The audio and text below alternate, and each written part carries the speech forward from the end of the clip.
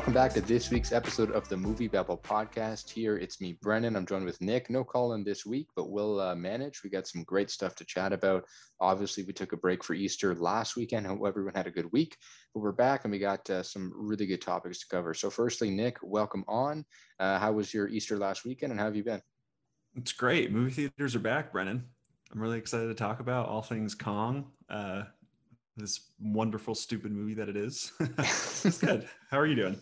I think it's a tale of two different coins there because, movie theaters for us, not quite back. We're struggling a little bit here in the late stages of COVID-19. The vaccine rollout's been slow. It's picking up, but it has been very slow. So it's a little bit of a different story, but I'm glad things are looking better in the US, and it seems like the way things are rolling out, you guys are having like your best period yet of the pandemic, and it's good to end strong, but we're certainly up here in Canada limping to that finish line after starting so good and after managing so well, but it is what it is. Well, the US is really finishing strong here, that's for sure.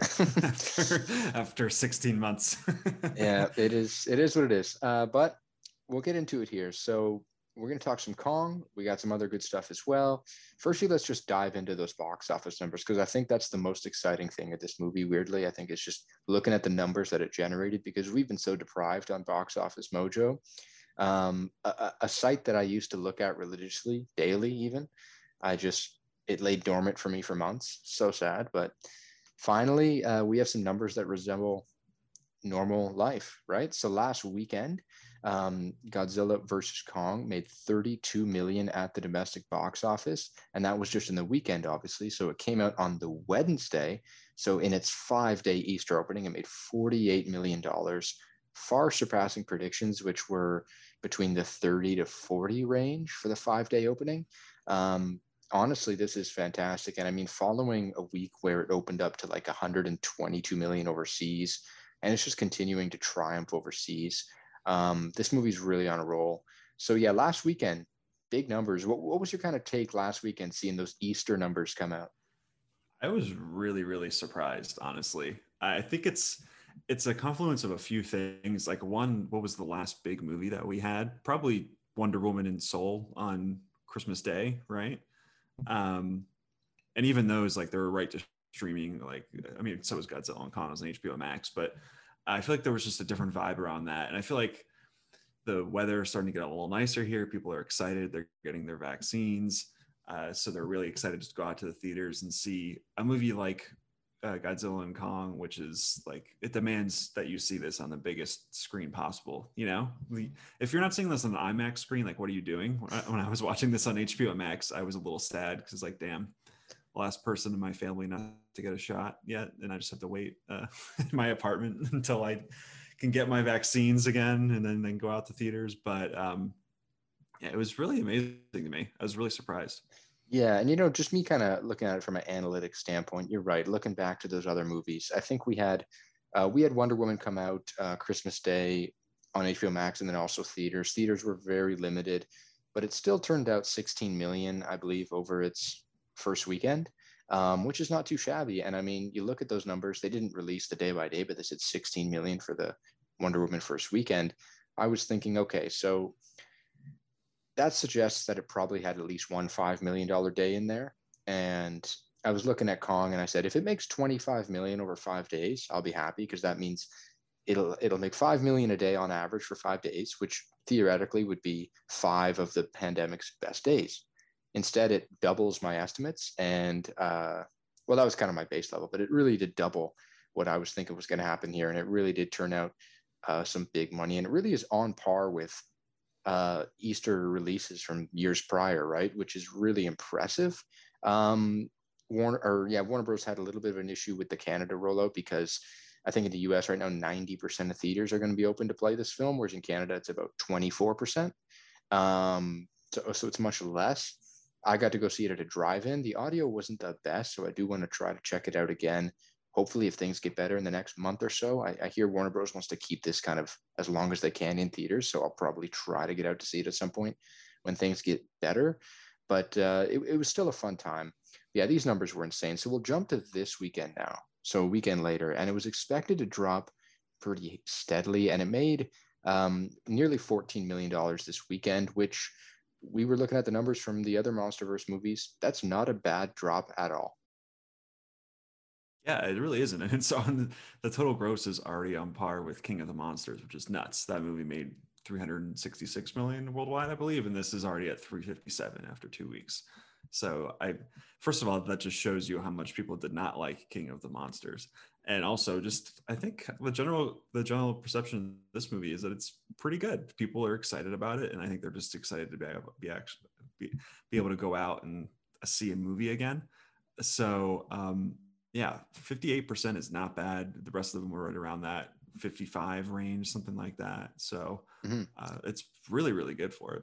Yeah, it's. I mean, I was expecting a bigger drop just because I really felt like this would be a movie that everyone was going to see just to kind of capitalize on that kind of event last weekend because it really did feel like it on social media. I know, like I don't know if you noticed that, but on the Twitter feed, it just really felt like people were going, even not there, even Instagram, seeing people talking about it. My mom, she was even talking about it. Like people are. I felt like it felt like more of an event than um, what we've seen in a long time. We've been deprived of that, but no, people are still coming back to see it this weekend, which is pretty impressive. And that 58% drop is much better than King of the Monsters' 68% drop. It's better than 2014's Godzilla's 67% drop. So it's a very respectable drop for this movie. And I do expect it to pass 100 million in North America, which is just crazy. And it really does signal that people do want to get out to the theaters again. And this is the type of movie that it's one that you do have to see in theaters. I do want to talk quickly though about Warner Bros. HBO Max. They are looking like geniuses at this point. Obviously, 2022, they're not going to be doing the same sort of deal with day and date theaters plus HBO Max, but they are this year for every single release. And they look like geniuses. How do you have a movie on HBO Max, something with millions of users, and still make $48 million over 5 days at the box office? I'm a little baffled, but they do look really good right now. It's really smart. Part of me wonders if that means HBO Max doesn't have a ton of subscribers, because people are still trying to go out to the theaters for it. But it's a great move. And also, like, all these movies are leaving the service after a month. So, especially for this movie, if Warner Brothers plans to keep it in theaters for as long as possible, having it not on HBO Max anymore after that month window is open, I think could really prolong its life in theaters and even into like close to the summer months, which it's really good business. I think there's a lot of different conversations about the creative side of this, where a lot of it seems like a lot of the directors and people behind a lot of these movies just weren't aware that this was happening until Warner Brothers made the press release. So that's a little fucked up. And I think there's also talk about like stuff in contracts where like I wanted to have this in theaters, so they're kind of trying to work around that a little bit. But as a pure business move, I think it's really smart and one of the more flexible decisions we've seen throughout the pandemic.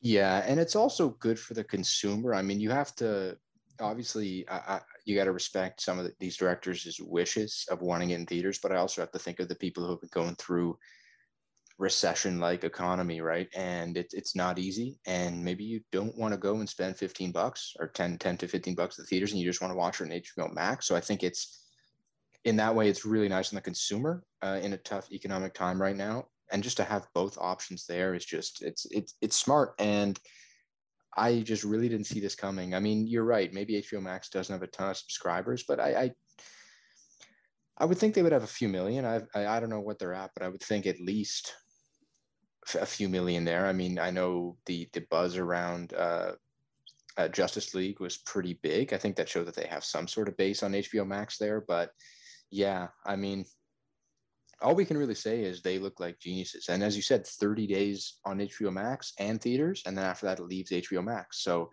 I think that's the last day of April to leave. And really, you look at the box office and what's coming out. There's nothing coming out in May until like the last weekend. So you're right. This could really live long into May until we see at the end of the month Cruella come out, and then we see in June some more other movies come out. So yeah, this really does look like it's going to withstand, and it's pretty exciting to see as just someone who loves numbers. You love those numbers.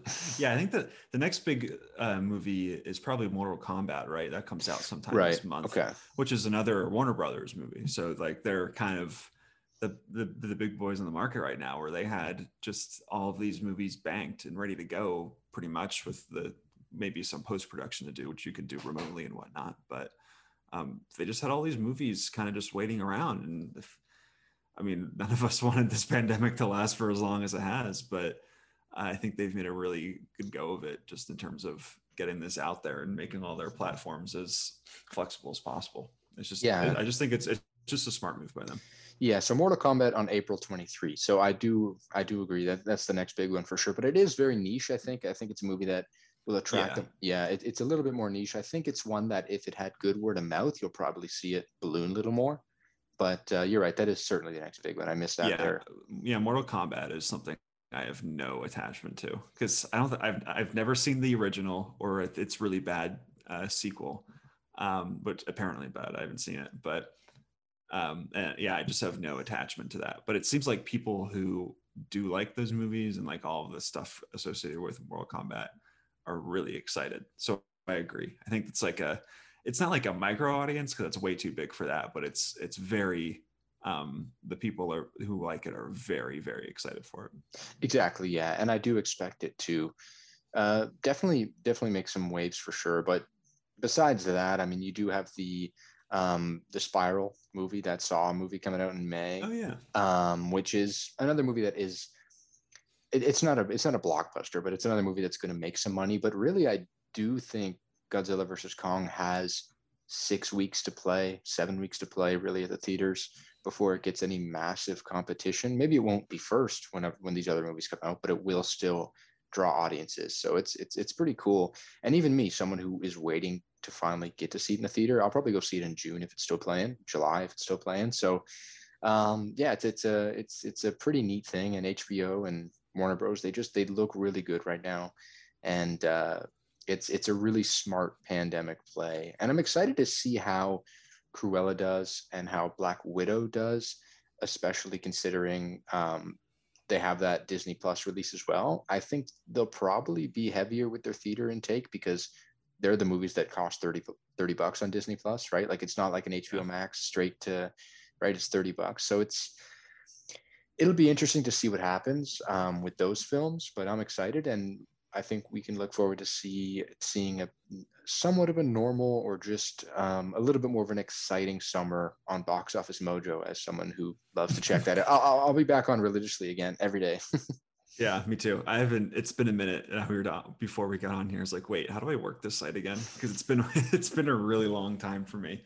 But yeah, I think, and we've talked before how it's like the blockbusters are going to control movie theaters' futures. But especially now, while the pandemic is still going on, I think all of the bigger movies are really the only movies that have a good chance in theaters. Because this week we saw a movie called Voyagers from Lionsgate, which looked like a Lord of the Flies PG-13 young adult ripoff of Claire Denis' High Life from a few years ago.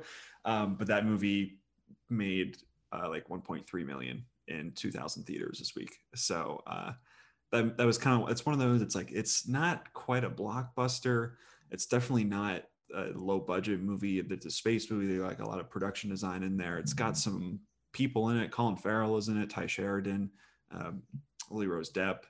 So it's kind of one of those tweeners that I think has been struggling in theaters for the past few years anyway. But I think movies like that just have no shot until there's like no signs of a pandemic around us.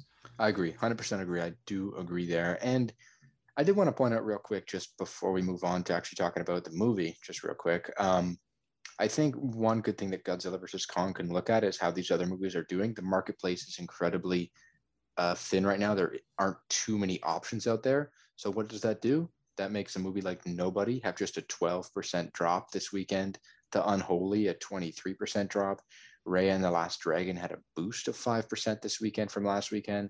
People are going to see what's at the movies again. There isn't much, so people are going to see these movies that are out. So the drops are very low. We have this is very unusual to see drops like this, right? Like Tom and Jerry, 20%, Chaos Walking, 28%, movies are improving. The Croods improved 9% this weekend from last. So yeah, I mean, I think they should be optimistic on the next few weeks. Movies are back. We're ready. Theaters are back. Put 1,000 more of them around the country. We're ready to go. Exactly.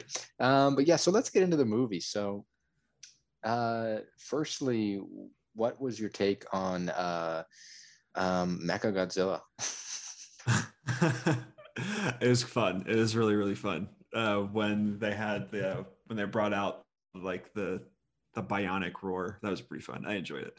Now this movie is unbelievably stupid, and I think considering how well it's done, I think that's kind of what everyone wanted from it.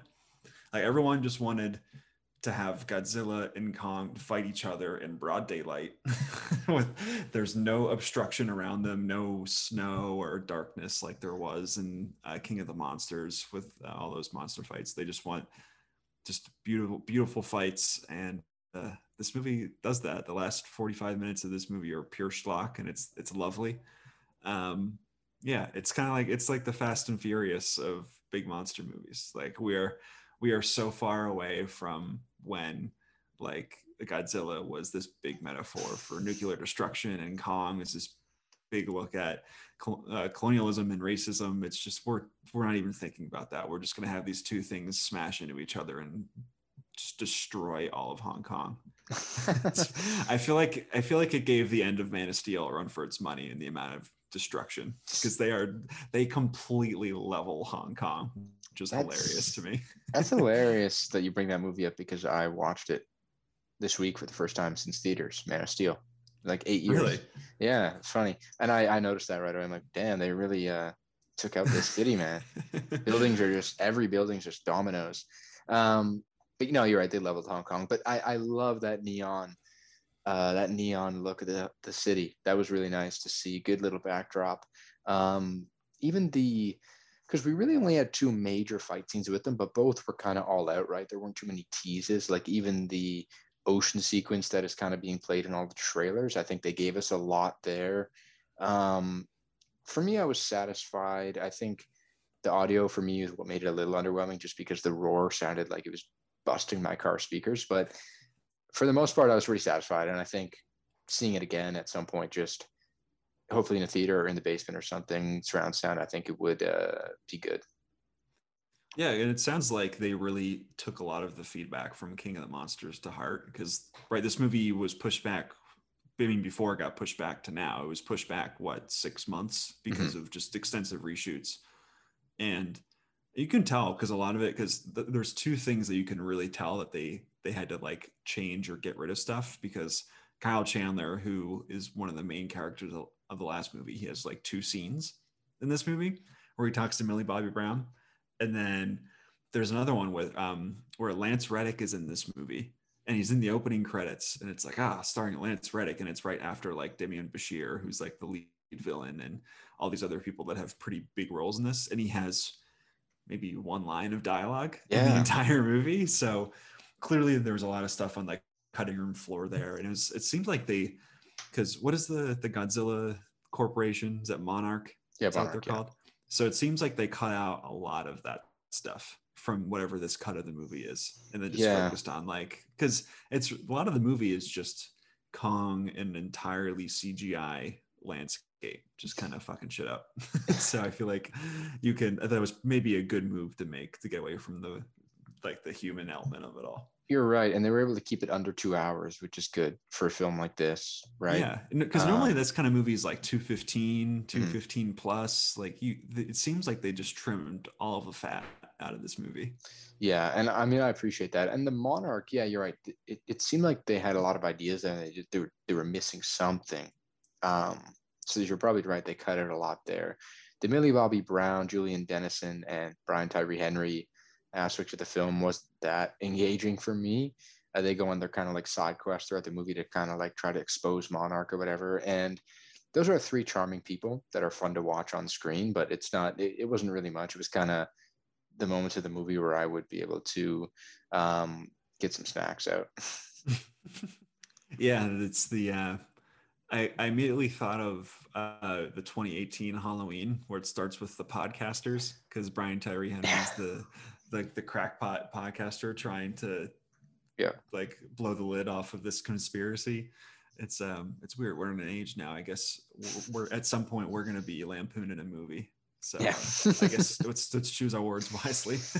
uh, Good stuff. But yeah, I mean, it's probably not my favorite of the monster verse. I think the 2014 Godzilla, I think there's a lot of good work there. While the movie doesn't, for me, like feel completely satisfying, I think it's nice to look at, and it's a good movie. I think it's executed pretty well, and even Skull Island, I think it's very fun to watch. I think it's one of the more fun blockbusters of recent memory.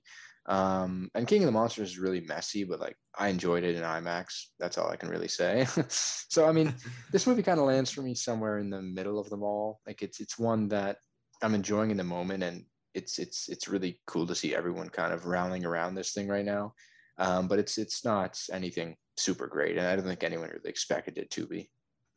Yeah, I'm in the same mode as you. I feel like I haven't watched it in a while, so I'm interested to see how I feel about it when I revisit it. But the 2014 Godzilla has kind of risen in my estimation a little bit, which is kind of funny to think about when you compare that movie to this movie, where the 2014 Godzilla is very self-serious. That movie is like we're gonna fight Godzilla with tanks and all of these like they try to be very tactile and real with it, and then we're in this movie we're flying a gravity ship into the center of the earth. Quick moving, very fast developing technology. Yeah, they did a really good job in combating all of these crazy titans. I mean, I guess when they destroy entire cities in each of these movies, you kind of have to do that. But I'm in the same boat with you, where I really I need to watch more of them, but I really appreciate some of the older Japanese Godzilla movies. I think those are terrific, and especially like the first King Kong is just it's great. It's one of the landmark movies ever made. Um, there's like a little there, kind of back to like these things actually stand for something. But like I was in the middle of a tough work week for me when this came out. It came out on a Wednesday. I got to see two things destroy everything. Two big monsters just beat each other, and then one of my favorite parts was when Kong like popped his shoulder back into Oh, place on the building. that was good. Like it's just dumb stuff like that. I'm here. I like to champion capital C cinema, but sometimes you just kind of need a palate cleanser like this. Hmm. This is. I feel like this movie just it knows exactly what it is, and Adam Wingard was a really smart director choice for this because he works in a lot of genre filmmaking. I love The Guest for people who haven't seen that. But he knows how to deal with a genre, and he knows what makes it really cool, and he knows how to add little flourishes to it all. So this movie's it's nothing special, but it's you get exactly what it markets. So Right. that's some kind of win in my book. Exactly. So that is Godzilla versus Kong. We're going to keep seeing it roar at the box office, maybe all the way to $500 million. Who knows? But certainly to at the very least 400 to 450. So very exciting stuff for movies. So we'll move on to some recent movies you watched. So what's something you've watched this week? Maybe a new release. I unfortunately watched Thunder Force, which was the new movie that came to Netflix it's the latest collaboration between Melissa McCarthy and her husband, Ben Falcone. And it's really bad. Uh, I really wish I watched literally anything else, but I guess just a quick summary of it. It's a superhero movie. It's a comedy superhero movie. So stars Octavia Spencer and Melissa McCarthy. They're childhood friends. They've grown apart. They come back together again. Octavia Spencer is this big scientist who's trying to develop superhero powers because the whole conceit of this movie is that there was some big cosmic ray event in the 80s which came down the earth and it only made super villains. So it like there was like all these like mutations that caused in people, but it only heightened people that were kind of genetically disposed to be sociopaths. So I thought that was kind of a fun idea at first, right? Because it's a world where only supervillains exist, which is kind of fun to me. But after that, it's just a lot of kind of lazy gags where Melissa McCarthy falls on herself a lot and kind of is a little obnoxious in scenes, and then that's kind of the movie. That's really, really it. Basically, Octavia Spencer is creating this serum. Melissa McCarthy accidentally injects herself with it. She gains super strength. So then they're like, well, she's here now. She has superpowers. So let's you and I fight evil together. So it's Octavia Spencer, who's invisible. Melissa McCarthy has super strength, and they fight bad people. And Jason Bateman has crab hands. And Nice. that's the movie. They have an evil Bob Cannavale as the mayor, who's clearly a villain from the first time you see him, and he's a super villain. So it's kind of it. He fits the bill. When I watched the movie, it really felt like, when you watch, like, I'm thinking of like these really famous Blu-rays. Like if you watch Anchorman, they have all the special features on the Blu-ray where it's all these extended scenes of stuff that they cut from the movie. And some of them are kind of funny, but then there's some that were like very, very overly long improv scenes that don't really add much to the movie and aren't really that funny. Yeah. You know those kind of scenes I'm talking about? And Yeah. then you watch that and you're like, I'm glad they cut that from the movie because that really doesn't work. And this movie feels like that's the entire movie, where it's scenes they should have cut because they just didn't work and they don't really do much to further the plot. But that's just what's the final product of the movie instead of a special feature. So yeah, I wasted a lot of time. It's trending pretty good on Netflix, isn't it? Yeah, I think it's like #1 this week. Yeah. I mean, it makes sense. I really like Melissa McCarthy. Yeah. I think she's a great actress. I think she's hilarious, but she just needs to stop working with her husband.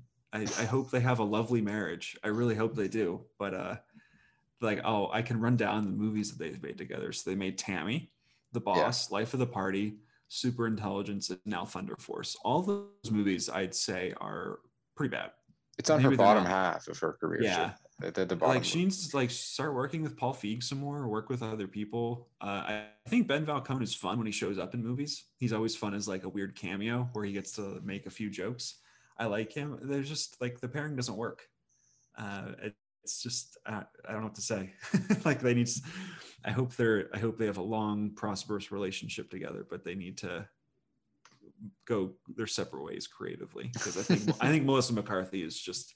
I think she's too funny, and I think she gets a bad rap because she's in a lot of these movies that her husband makes that aren't very good. I would like to see her in funnier stuff because I think she's delightful, but I don't know. This movie just was not good at all. Well, that is that. Let's move on. Thunder Force. I mean, it is trending. It's trending here too. I believe. I think it's like up there, but I mean, it makes sense, right? Melissa McCarthy, original Netflix movie. How could it not? I feel like that's the move for Netflix. Whenever they get a movie with a star and it immediately trends. Like, I'm thinking there's another movie that just came out recently, Concrete Cowboy, which has Idris Elba in it, so that immediately goes into the top 10. And that's a different situation because I actually like that movie. That movie's pretty good. But they find these movies where they can put a star in the middle and they can put that on like the little icon on your home screen. And you'd be like, wow, Melissa McCarthy's in this movie. I guess I better watch it. And then it's not a very good movie. Yeah, I got to watch Concrete Cowboy. I mean, it was at TIFF last year, and it was one of the ones I was maybe going to watch, but I didn't end up choosing it because I knew Netflix was going to put that out. But yeah, I got to see that soon. So the movie that I watched this week is one came out in fall of last year on Hulu. Hulu's not here, so it came out Netflix internationally last week. I think it's like number 5 on Canadian Netflix right now, really doing well, and that is Run, Anish Chaganty's new thriller starring Sarah Paulson. Really good. I mean, I enjoyed it. It's for me, it's not as good as Searching. He's obviously the director of Searching, so this is his second feature film now. It also stars Kira Allen, who does very well in this movie. And as you said, fun fact about her was she's the first lead kind of just solely wheelchair actress since the 1940s or something like that, you said? Yeah, I can't remember what the movie is, but yeah, she's one of the first wheelchair bound actresses to lead a movie in that time period, which is really cool. It's just a really fun change for representation in film, and she's great in the movie. I want to see her in more things. But yeah, they put her through a lot of pretty extensive stuff in this film as well. I wouldn't have guessed that she is actually wheelchair bound, because she does go to some good lengths in this movie. and I mean, she's great. Like it's really cool to hear about that. That's really neat. This is a fun thriller, right? And I think obviously you saw it back in the fall or whatever. I didn't quite like it as much as Searching. That's a movie I absolutely loved when it first came out. Um, this movie, so it's fun, but I just feel like it's just kind of missing that. I think we talked about this before we got on, but you're kind of waiting for something to really take a turn in this movie, kind of late on, that kind of makes you go, wow. I mean, Searching had that element, but I am really excited for this director, right? He's only 30 years of age, and he's made two really good thrillers, in my opinion. So I'm excited to see what he does from this point out. But yeah, so what do you remember from this film? Did you enjoy it back when you saw it? I did. I felt similar to you, where it's really well crafted and you're really into it the entire time. But you're thinking, okay, I've seen this movie. This is like three, four, five movies that I know really well, kind of stitched together, and I'm waiting for it to become something more than that, which it never truly does. But it's still pretty thrilling the entire time, and Sarah Paulson's really going for it and Yeah. really good in the movie. Um, but yeah, it's just this guy. I think he's going to go on and make an all timer. Which I know people. I'm not as crazy about Searching as some people are. I think it's really good, but I think some people were like over the moon for that movie. But I think at some point he's going to make like an all time movie. It's like you said, he's only 30, which is nuts. If you read his backstory, he's just had like he worked for Google Yeah. for he was in their creative department, made a lot of commercials for them, and then he's just like, nah, I'm just gonna go out and make movies. And now he's made two really successful movies that people really like. So it's kind of like him and Jordan Peele are kind of the two horror thriller guys right now who are off making their own projects. It's really cool. I think he's really talented, and he like there's the one scene where Keira Allen is crawling across the roof in this movie that I think is terrific. That's the one, Uh, man. Mm-hmm. yeah, there's just so much tension in that. He's a really good director of actors. He is like both all the performances in all of his movies, especially this one, are really good. It's not a movie. Run is also a movie that I'm not wild about, but it's just like there's so much good stuff in it where he's going to make something. Well, he'll make something that I really like at some point. Yeah, and I mean, I think with Searching, for me, I'm one of those people that was really super high on Searching. I think it like almost made my top 10 of 2018. Like it was really on the cusp there. So I really did dig it. And that's a movie that went on to make 75 million at the box office. It didn't even cost a million to make, right? And I mean, I think what you say about this movie, it feels like a lot of other movies put together and you're kind of waiting for it to come into its own. I do feel that as well. I think with Searching, the element of it being like solely on like a computer screen, I think that probably maybe blinds you from the fact that maybe this movie does follow tropes of other movies, but it does do that well. Um, yeah, I agree. I think this guy's going to go on to do some big things.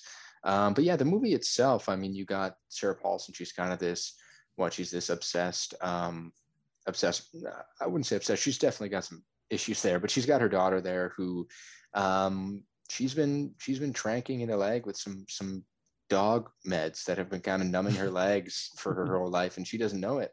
And she's slowly starting to pick up on, maybe like there's something different about my mom. like what's going on with me here? And there was that one scene where she's in the pharmacy and she goes to talk to the pharmacist and she's like, what are these pills?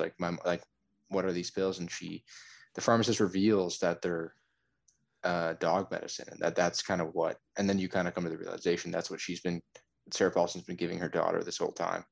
Really good scene, that scene as well. Yeah, there's so many scenes that are filled with really good tension in that. I mean, especially that scene because it's cross cutting between Sarah Paulson at the movies and realizing that okay, maybe something else is up here instead of for just going to the bathroom. And it's really good at ratcheting tension. But yeah, he just knows how to make a movie at this point. Really, like, I would love to see. I'm really fascinated to see what he does next. It's because there's just a few scenes where Sarah Paulson is just really going for it in this movie. She's just really good. And you could, She's always really yeah, swinging for the fences. definitely. But it's I haven't seen a lot of her horror stuff, so maybe that's why it stood out to me. I don't really watch American Horror Story or anything like that, so I didn't watch the terrible looking Nurse Ratched origin story on Netflix. What was that called? Just Ratchet, right? Yeah, yeah, yeah. But I think he just moves that character so well throughout the movie, because that's another one, right, where we've seen the overprotective mother figure in horror movies for how many years, and I mean that reverberates even back to like Psycho and stuff like that. So he's this movie is pure Hitchcock, and a lot of that was with church searching as well. So he's got a lot of good tricks up his sleeve. I dig it. Mm-hmm.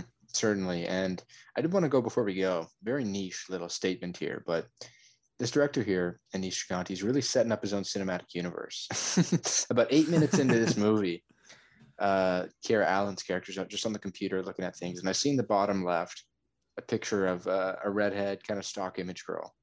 And right away, I remember in searching that girl with the username Fish and Chips that's used to kind of lure the daughter there of John Chu, right? And that got me right there. So he used the same girl for both movies. He's making his own cinematic universe.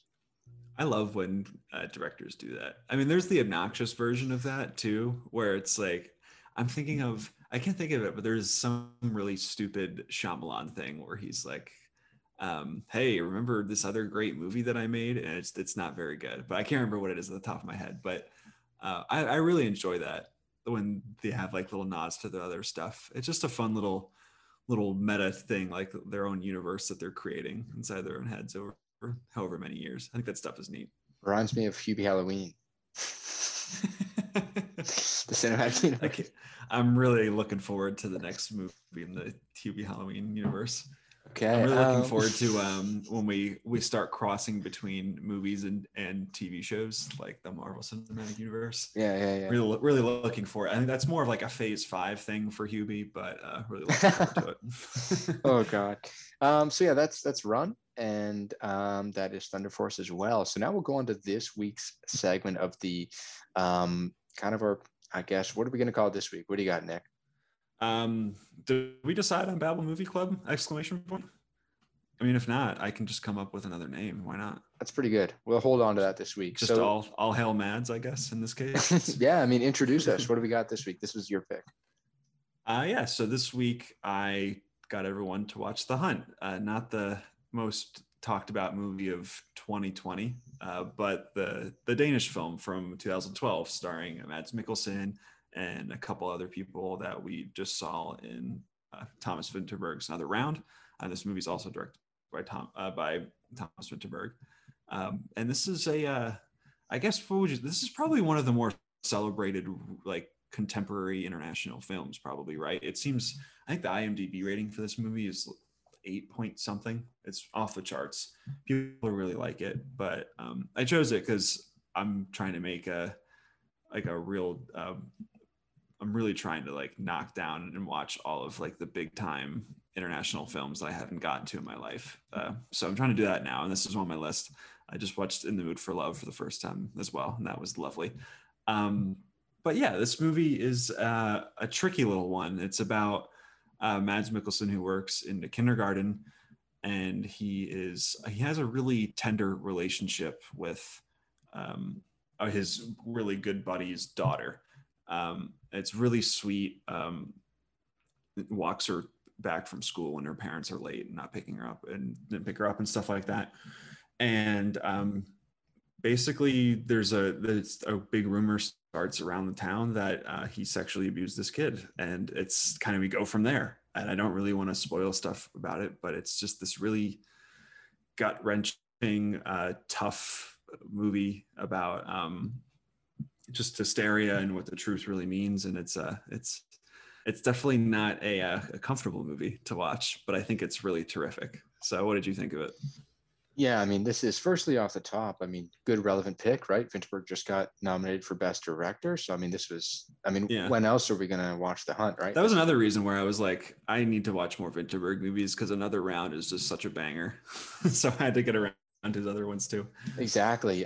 This movie I liked more than Another Round, and it's certainly one that makes you feel a lot more than that movie. I think a lot of this movie is really tough to watch. Um, you're almost cringing at times, or wincing even at times, at some things that happen in this movie. It's just you see a character here that, I mean, obviously these allegations spread, as you alluded to, but then you kind of see everything that happens after that. Uh, Maybe even hysteria that comes about from it in the town, just how things just kind of spread. And it's very, very, very interesting to watch, and certainly tough to watch at times, as I said. But Mads Mikkelsen is great in this movie. He's just phenomenal. And I laughed because I had no idea what this movie was about going into it. Like, I'm trying to do that for these I didn't weekly. either. Mhm. I just knew that I just knew people liked it. So I bought it on Blu-ray for inexplicably. So I was like, all right, I gotta sit down and watch this eventually. Yeah, I'm trying to do that right for these weekly movies you watch. And I had no idea. I mean, I didn't even skim it. My eyes saw it as I was going to press play, the word kindergarten teacher. That's all I really knew. And yeah, it is a kindergarten teacher. No, it was definitely not what I expected at all, just based off the title. And that's kind of the beauty of titles. You never know what's going to happen. But Yeah. it was great. I mean, I'm floored by it, and it's a movie that I would certainly revisit, not soon, but it's a movie that I'd recommend just on the basis that it's good filmmaking. It's incredibly engaging in a way that it really keeps you on the edge of your seat throughout it. It's not a movie that is super slow paced. Even it's pretty good paced, and it's really just one that you want to see where it goes next at every single turn, and that's what kind of keeps you going with this movie. It's phenomenal. Yeah, I love Vinterberg's directing style because you're right. He really is amazing at getting you to hang on each word that all of the actors say. So there's a few scenes in this movie where it's just people talking to each other for what, like 5 minutes, and obviously like the subject matter is pretty tough, but he just locks you in to these scenes. And then there's a few moments where I would, because the cinematography in his movies aren't super stylized for the most part, at least with Another Round in The Hunt. But there's a few moments here where I don't know what it's called, but it's not a fisheye lens that he turns to, but there's a few moments where he changes to a different lens on the camera, and it like makes the surroundings of Mads Mikkelsen just look a little warped, and there's like a little bit of you get a really good sense of paranoia and hysteria just in his face, and it's really good. But yeah, it's a really tough movie, just the subject matter, but I think there's a lot of emotional truth in it as well, because there's a worse version of this movie where the Mads Mikkelsen character, they kind of play it more ambiguous, like, oh, did this actually happen or did it not? But this movie is definitively no. He's a very good person. This did not happen, but it's more about the hysteria that follows, and Right. yeah, I think there's definitely conversations I think people would have about, like, there's some bad takes about, like, oh, so uh, is this movie telling us not to believe survivors or of any abuse or things like that? And I don't think that's what this movie's getting at. I think it's more about showing how just tricky these situations are, and kind of how the meaning of truth can fall away when such just awful accusations are thrown at a person. Because everyone in this movie, I feel like, is acting reasonably, right? Like when teachers hear of these accusations, they try their best. They're like, okay, we're going to go to the cops. We're going to talk about this. We're going to bring someone in to interview the little girl. We're doing all the right things here. And I think all the people want to do the right thing and say, like, okay, we cannot let this happen if it's true. But you see how that slowly morphs into something much more sinister, and that's kind of where the title comes into play later on. It's just, yeah, I wouldn't call it a slow burn, but there's just so much tension in here that's within scenes there's not really much going on except people just talking. So it's just really terrific. Yeah, no, certainly. And I just want to reference back to what you said, where Vinterberg is just really good at being able to keep you locked in. Even just, I think movies similar to this style where say you have two people chatting for 4 or 5 minutes on end, I think a lot of people would maybe tune out from time to time, but he really keeps you in on every word. And for me, even for more than usual films that kind of followed that approach, I was just locked in, wanting to see what's going to happen here. What's this character going to say to Mads Mikkelsen? How's he going to respond? Because everything, you don't really feel like you're walking on eggshells per se, but you do feel like everything now has implications. Everything now has consequences, and that's what is most engaging about this film. Yeah, it's a lot of people trying to make sense of this really complicated issue, and this movie's also about kind of a manhunt in a sense, but it's also, and ties really well to another round. It's a movie about male bonding, really, because the main conflict is between Mads Mikkelsen and the kid's father, and I can't remember the actor's name, but he's great, and he was also in Another Round. Mm-hmm.